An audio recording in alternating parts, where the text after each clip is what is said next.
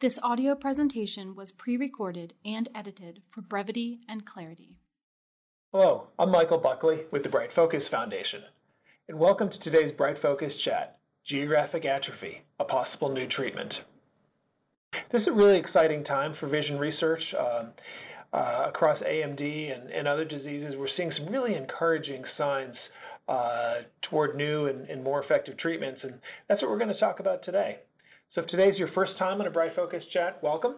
The brief overview is that Bright Focus is funding some of the top scientists in the world that are trying to find cures and better treatments for macular degeneration, glaucoma, and Alzheimer's. And we hold these chats so you can learn what's new in the field of research and in other aspects of caregiving and managing your vision health. We have a number of materials on our website at brightfocus.org. So today we have two special guests to tell us about some encouraging news in the field of geographic atrophy.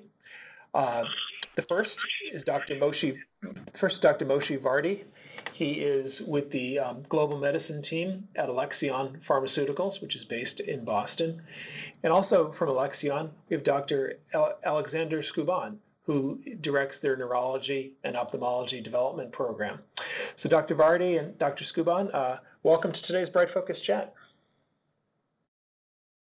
Thank you very much for having us. It is a pleasure to be here at this chat. Great.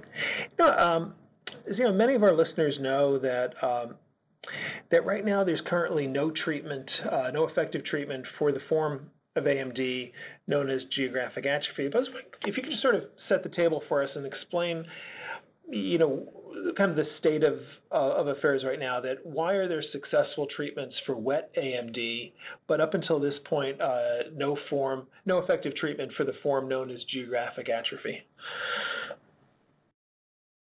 Sure, this is Dr. Vardi, and it's a pleasure to be here as well. I can start and then hand it over to Dr. Skuban. So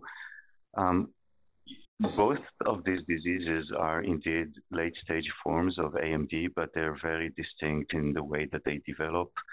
There are different mechanisms that drive these diseases, and therefore different approaches on how to treat them. Wet AMD is primarily thought to be driven by disruption of blood vessels, while dry AMD, geographic atrophy, is primarily driven by an immune response, which is mediated by the complement system, and I know that we will talk about it later. So different diseases, different perspectives on how to treat them. Now, we currently do have effective treatments for wet AMD. Those treatments are targeting inhibition of blood vessel formation and growth. That has proved to be very effective, and it has made a huge impact on patients' lives and the way that this disease is managed. For dry AMD, this is not currently the state. This field is somewhat lagging, but the good news is that there are a lot of assets, new potential drugs that are in active development. Great. I know you mentioned the complement system. Am I correct that that's part of the immune system that's involved in the disease? I think a lot of us are familiar with the immune system in terms of larger health, but is it something there's that type of system in our vision health as well? Yes. Again, this is Dr. Vardi, and thank you for that. It is, and you could think about the complement system as a first line of defense in our body, and obviously in the eyes as well. It's always active, and it is able to quickly respond to insults, meaning that if there is an identification of something that is wrong, the complement system kicks into play and pulls in the rest of the immune system. Now, what happens in diseases such as geographic atrophy, actually such as AMD, is that this complement system is going out of control. It is working more than it needs to work, and this is the source of the pathology in AMD. Mm-hmm. Well, great. And how did you, in your work on geographic atrophy, how did you come to identify this complement system as a possible path to an effective treatment? So the complement system is well known to be the driver of AMD. It might not be the only driver, but it's definitely front and center. There are clues coming out of genetic analysis. There are genes that are impacted, which are driving complement protein development. So we know that in AMD patients, these genes tend to be affected more than in the general population. There is also work that looked at tissues from diseased eyes and have shown a lot of complement deposition, meaning that there is more complement than we expect to be in those affected eyes. And then lately, we are learning from clinical studies that intervention at the complement system level, meaning that when we inhibit the complement system, which is hyperreactive, we actually get good outcomes. So there is more and more evidence accumulating that the complement plays a significant role in the development of the disease, and trying to inhibit the complement system may actually play out as a very good strategy. That's interesting, and I think our listeners, we've all become much more aware in the last year or so about clinical trials as we've followed the efforts to develop and roll out COVID vaccines. But I was wondering if you could tell us a little bit about how clinical trials work in vision, and specifically, I understand you have a product in development called Danicopan. I was just wondering sort of how the clinical trial process got started and toward this possible new treatment for geographic atrophy. So this is Alex Kuban. I can answer that question. So we have a product as you mentioned, Danicopan, which we have identified as being a good candidate to influence the rate of progression of geographic atrophy. As you alluded to, the clinical trial development or the clinical development process is quite a complex and rigorous one, and it builds on the scientific evidence, on preclinical scientific evidence, and testing in different animal species, but also building on the information that is available in the literature. Over the last year and a half, we have engaged multiple scientific stakeholders, with regulatory agencies, with experts, and with this compound, which we believe is very well positioned to affect the geographic atrophy and slowing the progression because of its unique properties. We have built a clinical program, and we have started with a phase 2 clinical program, so a proof of concept study that will be looking into assessment of how the Danicopan works in geographic atrophy. More specifically, this study is designed to study the efficacy and the safety in patients with GA, and we are looking forward to learn more about the effect of this specific mechanism of action in patients with late AMD. All in all, we are, I believe, at the beginning of a very exciting scientific clinical journey, and we are taking this process in a very rigorous and stepwise manner. Well, great. For people taking notes right now, the medicine Danicopan is spelled D as in David, D-A-N-I-C-O-P-A-N. Danicopan, capital D, A-N-I-C-O-P-A-N. And I was wondering, again, we're all familiar with the COVID vaccine process. Is this something that also goes through the FDA, the Food and Drug Administration? Like, do they set the ground rules for how a vision clinical trial would work? This is Alex Kuban again. Absolutely, yes. The clinical development process is highly regulated. It is overseen by FDA, and in fact, the major clinical and preclinical steps of decision making are always done in consultation with the regulatory agency, and in this case, FDA. So the answer is absolutely yes. Great. Kind of related to that, sometimes we hear about an existing approved medicine that gets used, exploratory use in a new area. Is danicopan something that currently exists for use in other diseases, or is this something a new compound that's being developed?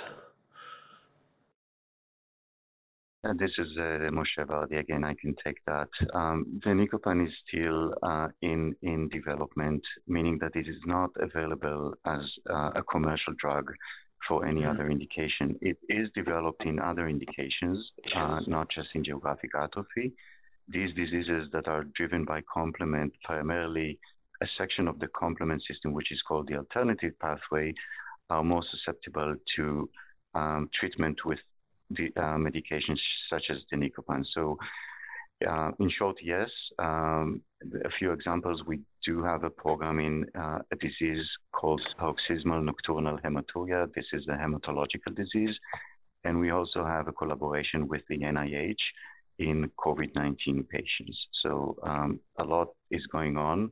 And that actually means that we are generating more safety data than you would expect for a program that is limited to just one disease area, which is overall good. Well, great. And what do you think, if your sort of best case scenario, what would danicopan do to actually protect or help an eye that has, help a person that has macular degeneration, specifically geographic atrophy? Like what would it, in layperson's terms, what would it do to help that person?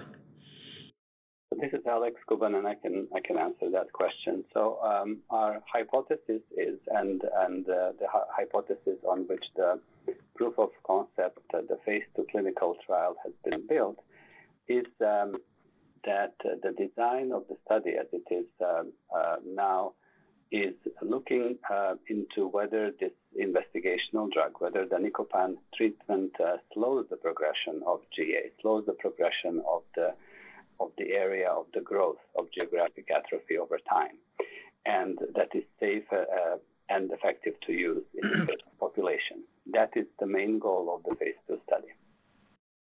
Great. Now, to the two of you, if this medicine becomes used in patient care, how is it delivered? Is it an injection? Is it a pill? Like how would this work? If I may start, this is Alex Kuban again. This is an oral treatment. So this is a pill, or actually a tablet, that would be administered orally. And that is a different way of administering potential new treatment in geographic atrophy compared to what the current clinical trial landscape is providing as option for the patients. So it would be delivered systematically, and it would specifically have an effect in the patient's eyes and have the ability to treat both patients' eyes at the same time. That's really interesting because we've, as you can imagine, probably the number one question that we get at the Bright Focus chats is about injections and the burden that takes, and so this is really exciting to see a different route.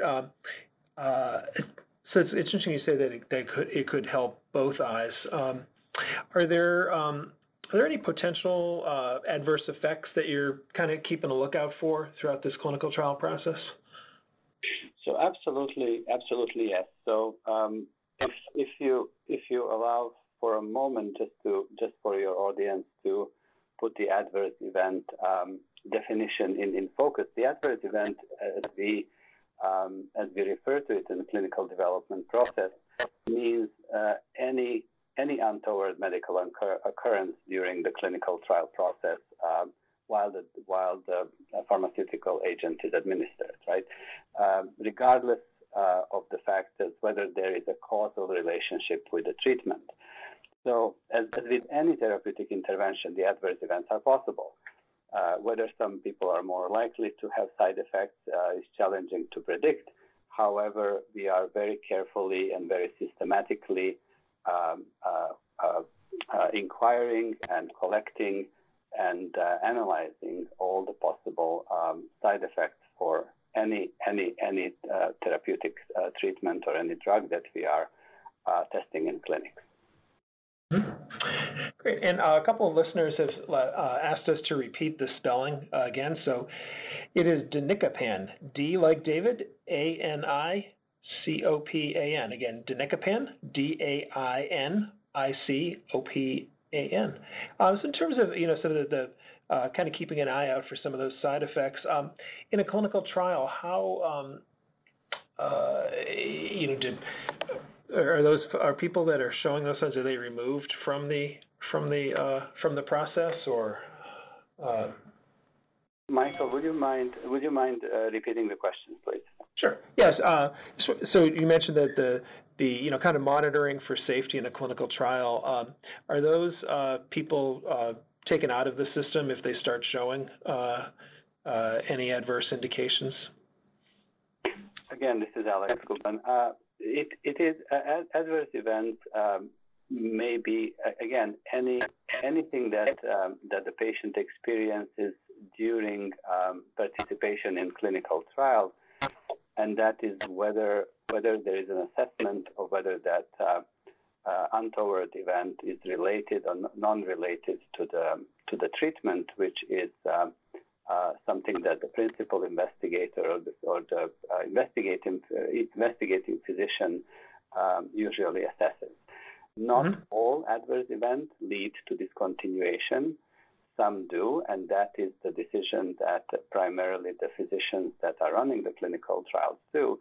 But there are many different scenarios. So not necessarily an adverse that is experienced would lead to a drug being stopped. But then again, it is a very rigorous process in which the patient and the physician are having this conversation. Well, great. So, two of you, you've got a few listeners wondering if you could explain the terminology of a phase 2 trial or a phase 3 trial. Again, we've heard these phrases in the news media over the last year, but they don't always explain what that is. So could you sort of talk about the phases in terms of what a 2 and a 3 is, and where danicopan is in that process? This is Moshe Bard. Alex, go ahead, please. No, please go ahead. Okay, thank you. So Moshe Vardi here.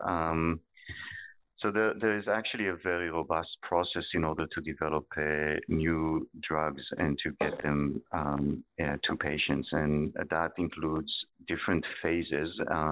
We were asked about phase 2, 3. Maybe I'll start with phase 1.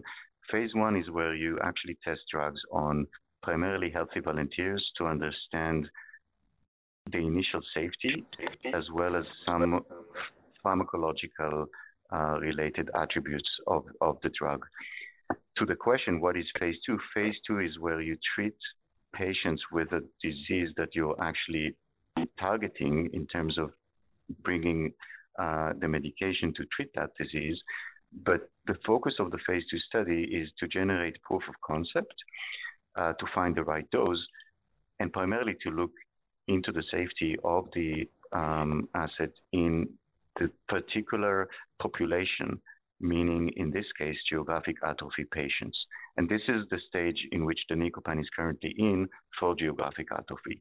We are currently running a phase 2 study to assess the effect of danicopan in geographic atrophy patients, meaning that the focus is whether or not it has an effect, what is the right dose, and are there any safety concerns.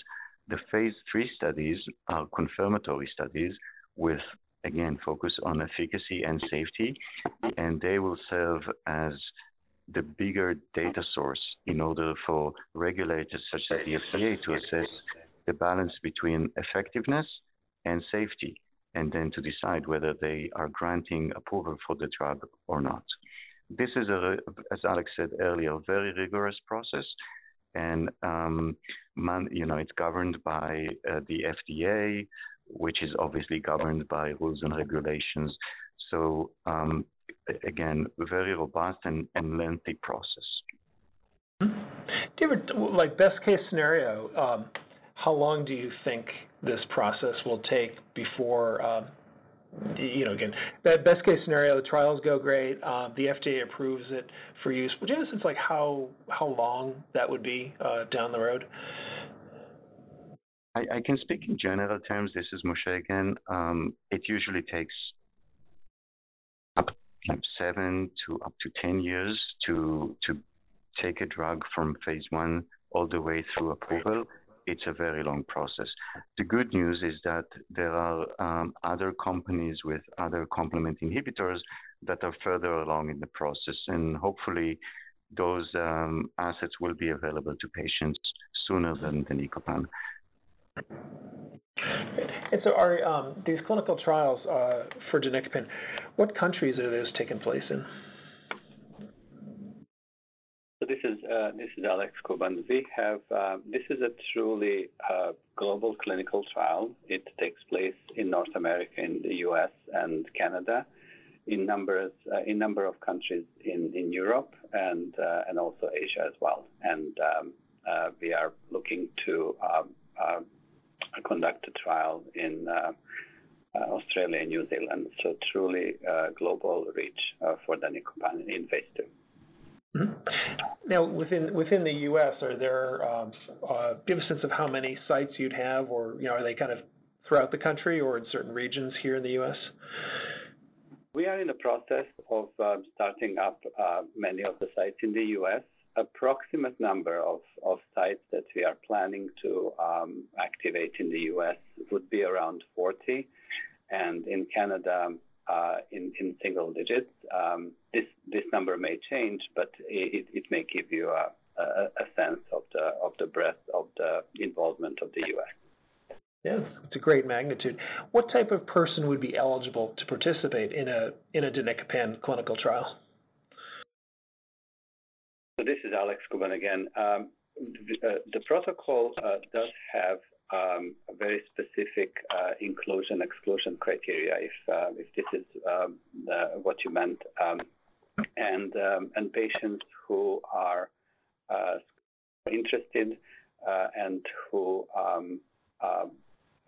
physician is determining based on the number of eligibility criteria that they may participate in the clinical trial would undergo an informed consent process in which they would be informed about all aspects of the clinical trial, enter the screening process in which their eligibility would be confirmed, and if they qualify, they would be starting the treatment with danicopan, or with the assigned treatment, to be completely precise, because this is a double-masked study in this phase 2 trial. So in essence, there is a number of predefined both ophthalmological and medical criteria which the patient interested in this trial would need to be completing in order to be qualified. Mm-hmm. I know, we get questions from our listeners where sometimes they'll have one form of AMD in one eye and a different stage of AMD in another. Is that part, when you mentioned like criteria, would that be a factor of whether they have geographic atrophy in one eye or both? Like, is that, when you mentioned some of the eligible criteria, is something like that part of the factors? So this is Alex Kuban again. Yes, obviously the presence of a qualifying geographic atrophy change in one eye that conforms to the inclusion criteria would be sufficient for the patients to qualify. There does not need to be present in both eyes. Mm-hmm. Okay. Thank you. That's good to know. How would somebody that's interested in participating in the upcoming trial of danicopan, how would they go about learning more? I have your company's website and phone number I can give out, or is this something they should ask their doctor? Like, well, what would you recommend for next steps?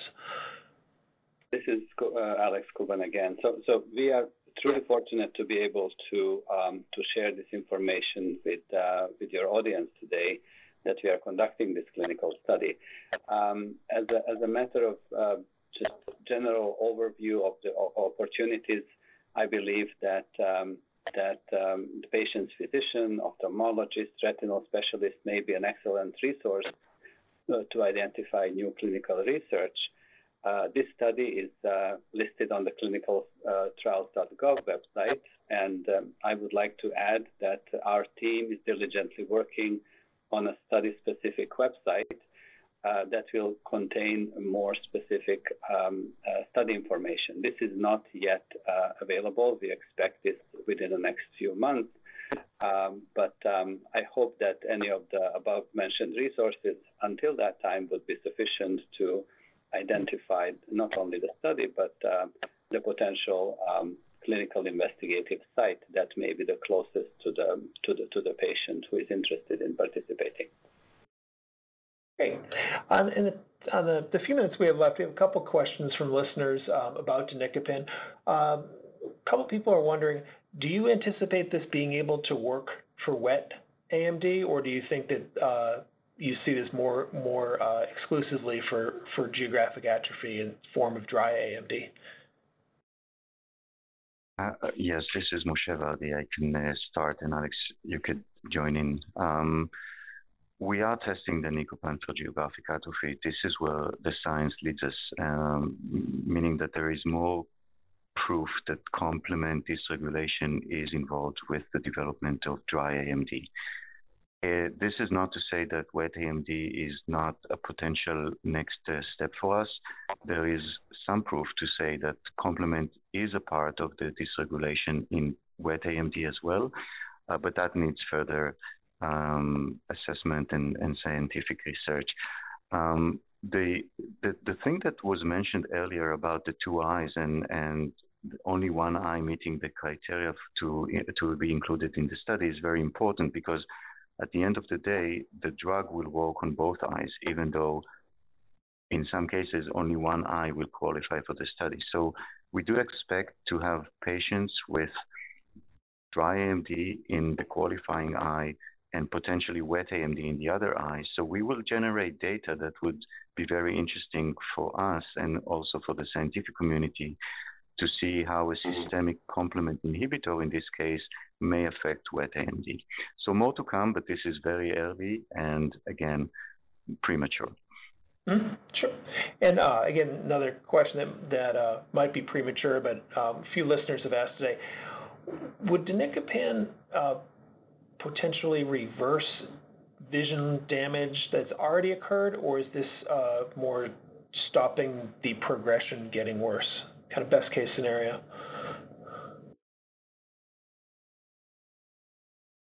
This is Moshe again. I can start. So unfortunately, geographic atrophy is a progressive degenerative disease, meaning that cells that are affected and are dead would not be able to come back to life. So the concept of complement inhibition in geographic atrophy is really to slow or even halt progression, hopefully, but it will not be able to reverse the damage that was already done. I appreciate that. And kind of one final question before we start to wrap up. A number of our listeners help support Bright Focus research in areas such as macular degeneration, and a lot of the research we support is more early stage research. But I was wondering if you could kind of give an explanation of how some of that early stage, some people call it basic research, how does some of that progress or roll up into a drug development process that you're in right now? I was wondering if you could sort of explain kind of how that progression works. Yeah, okay. So first of all, I want to take the opportunity to thank Bright Focus for the investment in areas that are in which so much unmet need exists. This is truly important. Nothing happens without science in the space that we work in. And as I said earlier, science is the true driver of everything that we do. In order for us to think or that danicopan could work in geographic atrophy, we had to rely on a lot of science that was generated by organizations such as Bright Focus. So extremely important. Science is where concepts are being tested, hypotheses are being generated, and then we in the drug development space take these ideas and move them forward through the lengthy process of clinical scientific research. But basic science is where it all starts. Yeah, it really sounds like the building blocks for some of these exciting developments we've talking about today and on the recent Bright Focus chats. Dr. Varady and Dr. Scaban, this has been really exciting to hear some encouraging signs of progress and for geographic atrophy, knowing that right now there's currently no effective treatment. Before we conclude, do you have any last thoughts you'd like to share with our listeners about the scientific process, or kind of your overall sense of the field of vision science? Yeah, this is Moshe, and first of all, I'd like to thank you for the opportunity to be in front of this audience. This is a huge honor for us at Alexion. I also want to say to all of you who are listening and are thinking about geographic atrophy, yes, there are no current available treatments, but there is a lot of going on in terms of research, in terms of development, and we are very hopeful that in the near to intermediate future, there will be something out there for the treatment of GA. So we are very lucky to be a part of this train, and we are all working very hard towards a goal which I think will serve geographic atrophy patients in the best way. So thank you for that. Oh, our pleasure. Dr. Scaban? This is Alex Scaban, and I would just like to second Moshe's words. It has been a true pleasure for us being here today and sharing some of our work in this very complex area, a very promising and hopefully a very fruitful field in which we can expect effective treatments in not so distant future. We are really happy to have been able to share some of that today.